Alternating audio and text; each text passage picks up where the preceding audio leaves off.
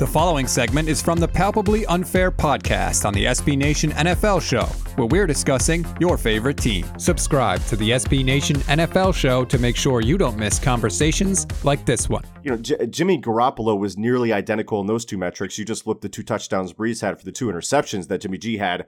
Not that it mattered. The Patriots offense really stalled out. Speaking of which, and it pains me to do this, and I know Kyle isn't going to love it either, but Cam Newton, come on down.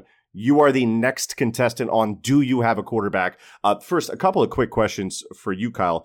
Seeing as Cam played against the 49ers in the Big L, and Kyle, you know them better than me because you covered them for Niners Nation. Would you say that the Niners run defense is much better than their pass defense? That's a good question. I would say they're pretty close to even. Their defensive line is much better against the run as far as, just fitting and, eating up blocks and keeping Fred Warner clean. So in that sense, yeah, they're probably better at run fits than rushing the passer. Did the 49ers do anything differently on defense than they have recently to cause this type of performance from Cam? Not really, honestly. So there were a few blitzes that Saleh had where, he has some exotic blitzes where I put it on Twitter. There was one play where it almost seems like a zone blitz, but he's really just leaving his corners on an island outside and running kind of a creeper blitz where he's bringing a linebacker, dropping a defensive end, and he's just taking away the middle of the field. And he used the safeties to jump down and basically forcing Cam to throw outside the numbers, and his receivers can't get open. So you can definitely blame the receivers this game, but there's no excusing the way Cam played. But he 9 for 15, 98 yards. That's not a bad quarter and some change, but it wasn't a quarter. It was a whole game. And I didn't mention the 3 interceptions yet. The first one to Fred Warner, I have no clue what Cam saw because he was under that all day and had ample time to see him.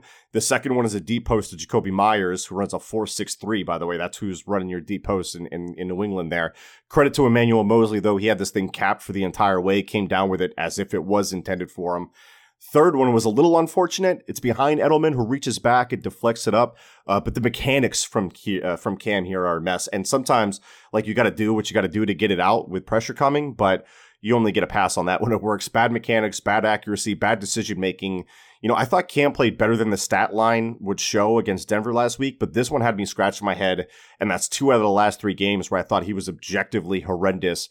Kyle, how painful was this one for you to watch? Yeah, it's tough, man, because just since Auburn, he's been one of my favorite quarterbacks to watch. He's just a fun player to watch, and he's reverted back to some of his bad mechanics that when the going's rough, he loads up, and that's always been the case. Where he loads up, he rocks back, and he's trying to throw the ball instead of anticipating. He's just going to throw it harder than what he normally does.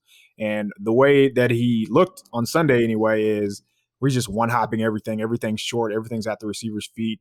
The throw to Warner made zero sense.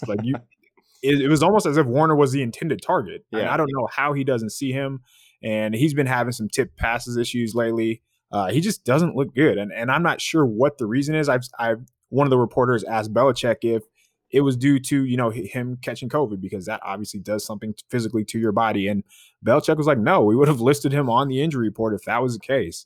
Cam's just not right now. I don't know if he's broken. I don't know what's going on, but he just does not look like a player who's comfortable reading the field and making throws on time. And it's really, really hurting that offense. Yeah, so since Mark had it written a piece, I actually went to Evan Lazar of CLNS, wrote up a great piece about the struggles with the offense, and he highlighted how unafraid the passing defenses are of this passing attack, and they're pressing, they're loading boxes, and they're daring this Buns group of wide receivers to beat them deep and beat them outside. It just isn't happening. On top of that, Cam's post-snap process has slowed down to where he's got delayed trigger finger on concepts like Haas Z Juke, right? This is like day one install, something the Patriots have run for years, right? So this is from Lazar's article, quote, New England currently ranks 30th in expected points added per dropback, 27th in pass DVOA, 22nd in success rate, and has the fewest passes of 20-plus yards through 7 games.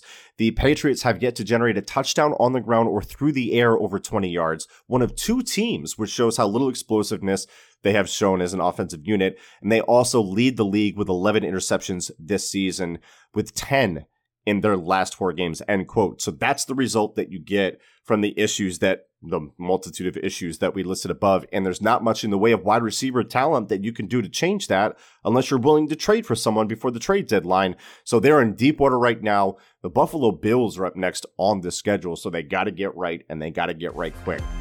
Make sure you don't miss our next conversation by subscribing to the SB Nation NFL Show wherever you get your podcasts.